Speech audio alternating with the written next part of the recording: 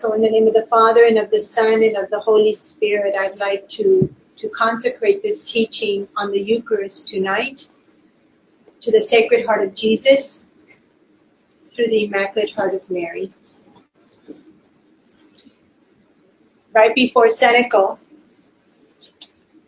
I realized something. I discovered something in the path that I didn't realize. And to me, this is so beautiful every time it happens because it really shows me how the path is completely a gift of God and that He used us as His very insignificant vessels to put it together. But I was thinking, I was inspired to give you this teaching tonight because this past Sunday we celebrated Corpus Christi. And then I realized tomorrow we celebrate the Sacred Heart of Jesus. And then I realized, well, wait a second. On the path, it's in that same order. And we never planned it that way. In chapter 3 at the end is introduced the Eucharist. The end of chapter 3 is the Eucharist, becoming living host and living chalices. And then from there you move into chapter 4, which is the Sacred Heart of Jesus. And then I realized the last teaching I gave you, I was explaining the gift we received in Colombia on Pentecost Sunday, that it brought me back to that experience of 2008. And it took 9 years today for me to make another beautiful discovery. In that experience that the Lord gave me, He first showed me the Eucharist. The second thing He showed was His Sacred Heart in the center of the Eucharist. And then came the cross. And then came the fullness of the Holy Spirit. So it's very significant that to prepare us tonight to enter the feast of the Sacred Heart of Jesus tomorrow, the Holy Spirit wanted to bring us to the Eucharist. So this, I think, will be a teaching that will be a few parts. So tonight, the entire teaching is from one message in our path, which is number 49, on page 162 of the second. So what I plan to do tonight, if you have your books, your path, go to that number. So the Lord begins this teaching with us by saying to us, the Eucharist is the power of God in the world. The love of God is the Eucharist and is transmitted through the Eucharist. This goes united to the Catechism of the Catholic Church in number 1323. It says, at the Last Supper, on the night He was betrayed, our Savior instituted the Eucharistic sacrifice of His body and blood. This He did in order to perpetuate the sacrifice of the cross. Imagine the love of God so great and the power of His sacrifice on the cross, that God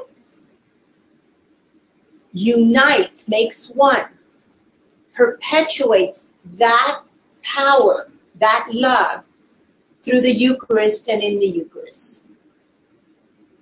In number 1324 of the Catechism of the Catholic Church, it says, the Eucharist is the source and summit of the Christian life. Well, how can it not be if it is the love of God, if it is the power of God?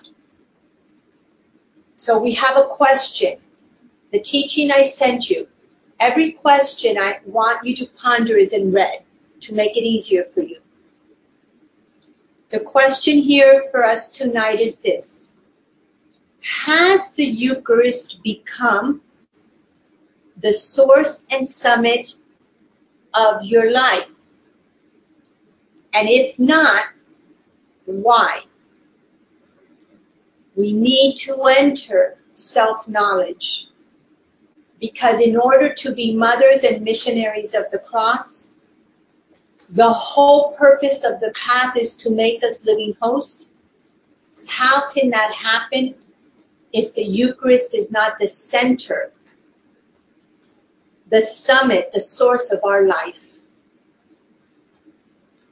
And then in number 1367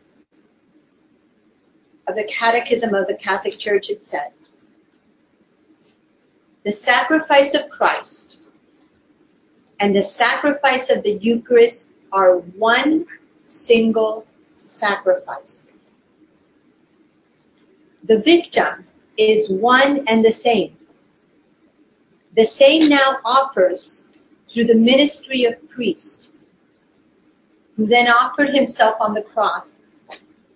Only the manner of offering is different. And then there's this quote in the Catechism. And since in this divine sacrifice, which is celebrated in the Mass, the same Christ who offered himself once in a bloody manner on the altar of the cross is contained and is offered in an unbloody manner. The sacrifice is truly propitiatory. That means the graces continue in every sacrifice of the Mass. This is the love of God coming to us through the Eucharist. The second part of message 49 is this. The Lord tells us, learn about the hidden life by contemplating my Eucharistic life. The Lord is asking us to do something. We contemplate Jesus' Eucharistic life by being before the Blessed Sacrament. Our hidden life cannot enter the hidden life of Jesus in the Eucharist if we do not contemplate what his hidden life in the Eucharist is.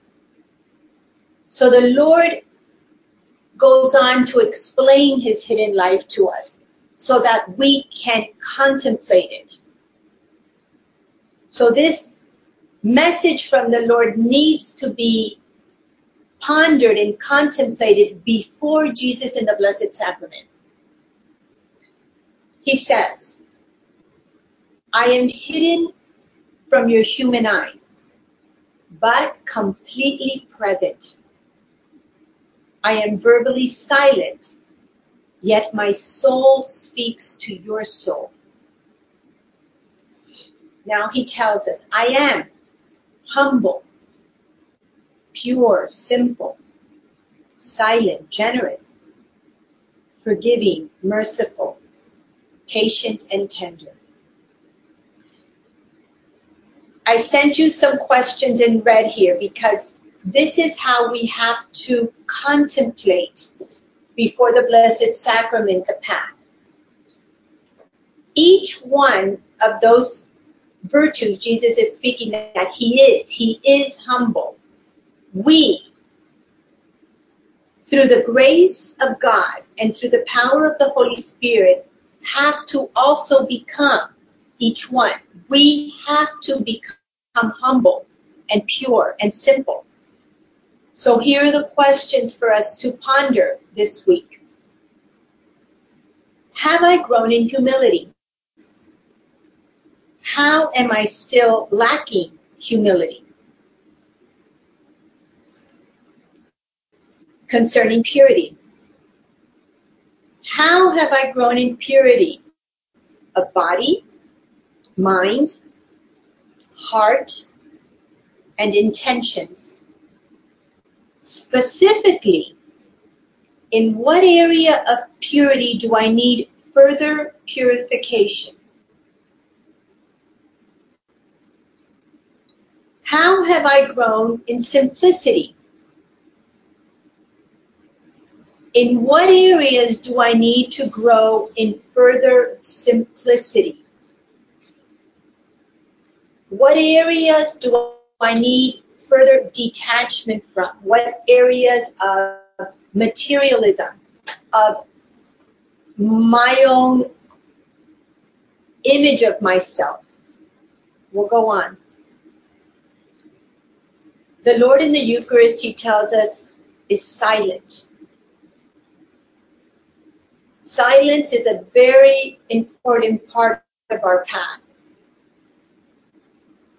We need to ask, am I able to enter the silence of my heart to suffer in greater intensity and intimacy with Jesus? We need to each ponder our lives. When I am suffering, when I'm undergoing a trial or a hardship, have I grown through these years in this community where I am able to enter the silence of my heart, to enter profoundly the hardship, the suffering that the Lord is permitting? And through that silence, coming to know it intimately in Christ. The Lord tells us he's generous. So we have to grow in generosity. Am I generous with my time and attention, with the souls the Lord has placed in my life? Generous with time and attention. How attentive am I? That's generosity of my whole being. Generosity is sometimes it's much easier to put money and to give money than it is for us to be generous with our whole being by being attentive with the souls God has given us. Am I also generous with those that are difficult for me to love and to get along with? Many times it's easy for me to go out with those that I really enjoy being with. But to find the time, even sometimes with my older children, to be generous with a child that's really difficult at this point in his life is a little harder. Have I entered my core wounds and forgiven from the heart those that inflicted those wounds? This is the part of the path on our wounds, because Jesus is forgiving. But I cannot forgive someone from the heart if I haven't allowed God to take me to those deepest wounds in my heart. Have I come to recognize hidden resentment within my heart? In what situations and with what persons is my patience most tried? How have I grown in patience? And the Lord tells us he's tender. Am I tender with the people I live closest to? My spouse, my children, my family. Sometimes it's very much easier for us to be nice and tender with others. Sometimes we can go to work or we can come to the community, and it's very easy for us to be tender and cariñoso with each other. Yet, with our spouses, with our children, we don't have that tenderness. The next question is important in this regard. Do I now notice when the hardness of my heart reacts? And do I recognize it and strive to correct it by choosing to be tender with my words, hands, and gaze? The people we live with, when we are harsh with them, with our words, with our actions, as mothers and missionaries of the cross, do we pick up on it and immediately try to correct it through tenderness? Or are we still living a sort of duplicity where in our homes we continue in the hardness of heart, and outside the home we put on a different image?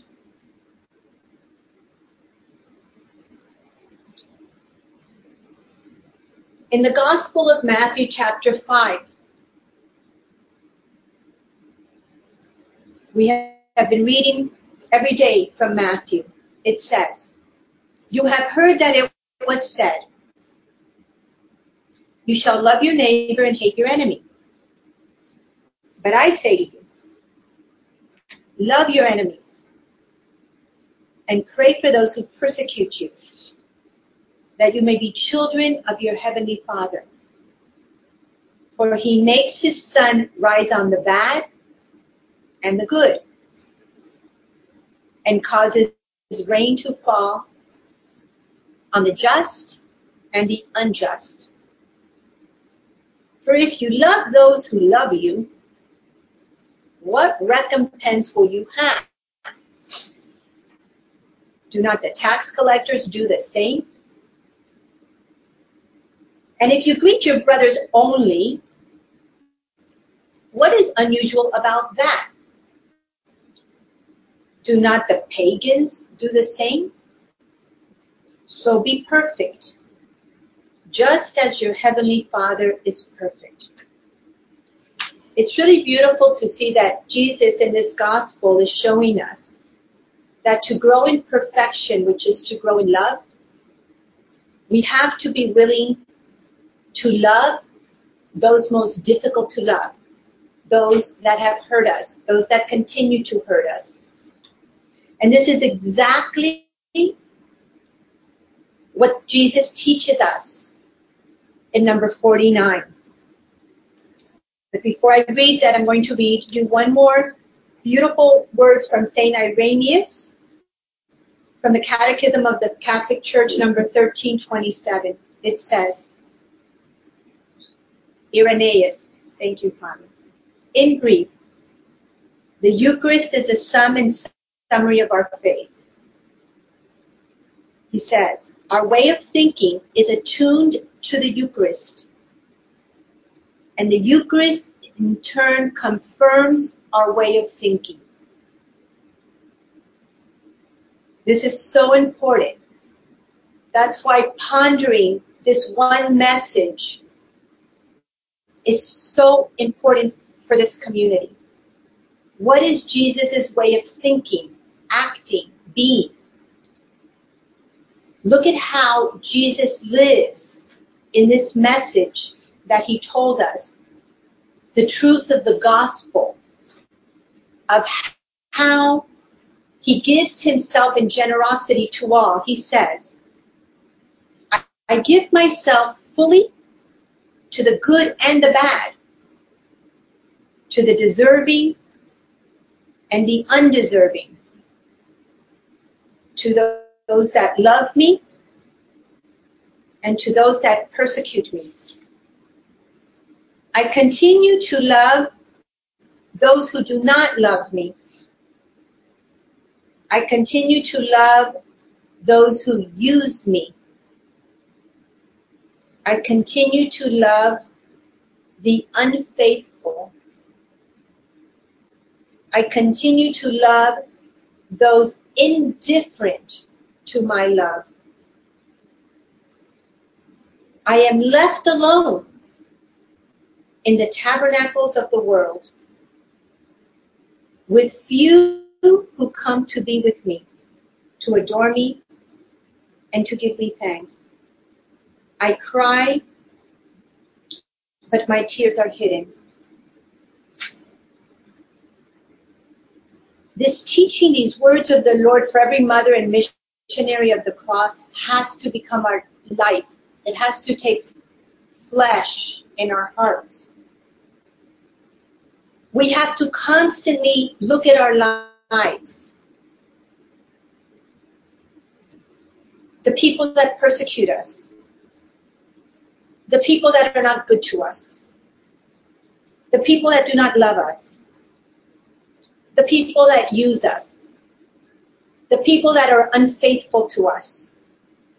The people that are indifferent to what we do and how we love. Our solitude. Those that do not appreciate and are grateful to us. And even our hidden tears that hardly anybody see or know.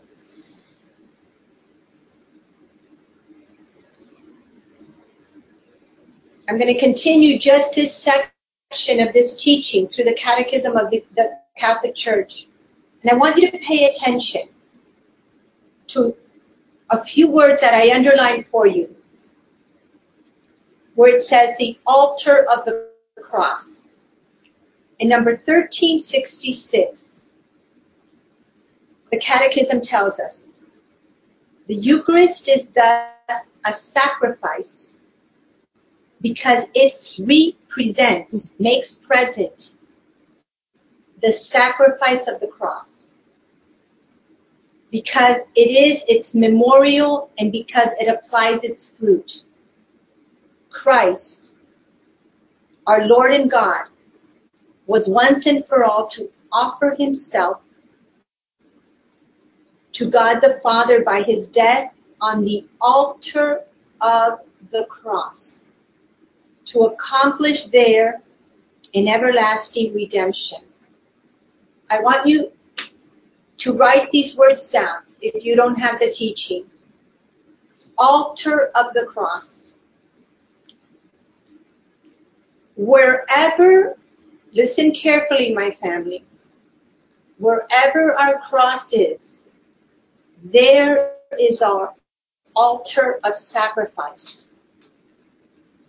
There is where our offering during the consecration of the Mass becomes real. Our sacrifice as real flesh. The real pain of our suffering united with Christ. We go to Mass and we say, I unite my sorrows and my pains to the sacrifice of Jesus at that consecration of the Mass. But in order for the Lord to be pleased with this sacrifice we are offering the Father united to him, we have to live that consecration in our everyday, ordinary, daily life, or it is, again, kind of a hypocrisy. There is a still duplicity in our lives if we are not living it in the everyday life. In order to make this clear to you, I found a teaching from the Lord to the mothers of the cross, but the same thing applies to the missionaries of the cross, from 2009. This was our Blessed Mother teaching us. Now look at where, listen carefully to where she says is the altar of our sacrifice. Our Blessed Mother said, the mothers of the cross are my maidens. that united to me will renew the priesthood. And this includes the priesthood of the domestic home. Your fiat to be victim souls will be perfected in my fiat. Your lives will be a holy cloth that soaks up the precious blood of Jesus. In this way, you will become pure living chalices filled with the blood of Jesus. You will live your hidden lives like me in prayer, sacrifice, and suffering. Your hidden lives lived in your domestic monasteries will be a source of grace for the sanctification of priests. You will imitate to great perfection my virtues of humility, simplicity, gentleness, silence, and charity. You will be women of an intense prayer life. Look at what she said back in 2009, centered in the Eucharist. Now listen carefully. Your lives will be a continuous prayer offering as you offer up your daily sacrifices and duties on the altar of your homes. As you love and suffer in imitating Jesus and I, you will be our joy and consolation. Wherever our cross is, there is the altar of our sacrifice.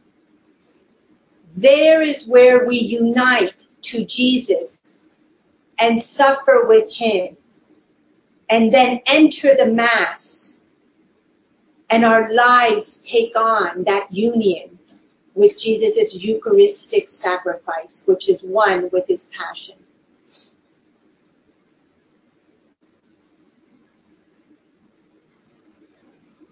To come to the altar of sacrifice in the Mass without having lived my daily sacrifice in the altar of my home or my workplace is a sterile sacrifice to the Father.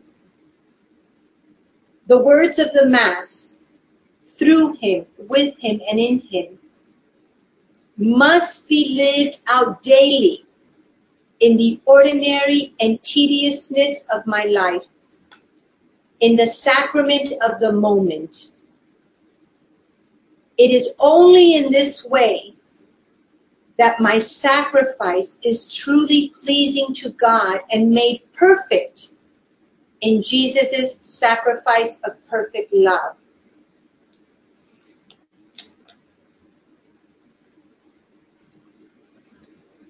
This is united. I go now to number 57, which you can find in your path on page 171. And I'm not going to read the whole message, but I'm only going to read the one part that has to do with this living everyday life. Jesus taught us. And I put it in red in your notes because it's part of your pondering in the Blessed Sacrament. Jesus said, ponder every relationship and situation in your lives where you are not loving with me, through me, and in me, which means we are not loving as one with his Eucharistic life. Ask yourself, so the Lord is again giving us the questions. Why is it so difficult to love this person or to love in these situations? It is precisely in those situations and with those persons where you need to be purified. It is only in this way that you can become one with my Eucharistic life and be transformed into love. This question of number 57 will be with us all our lives, because God will always put people in our lives and situations in our lives that constantly change day to day, year to year, where we will be confronted with people that are a challenge for us to love, and situations that we can find ourselves in that are really difficult to love. And that's why this question can never come to an end for us in this community. It will always be present. This question is very much united to us becoming living hosts. In fact, it's in the section of the path, the next section after the Eucharist, which is living hosts. All right. As you can see, I didn't finish part 1, and it's 10 o'clock. So I'm going to stop here.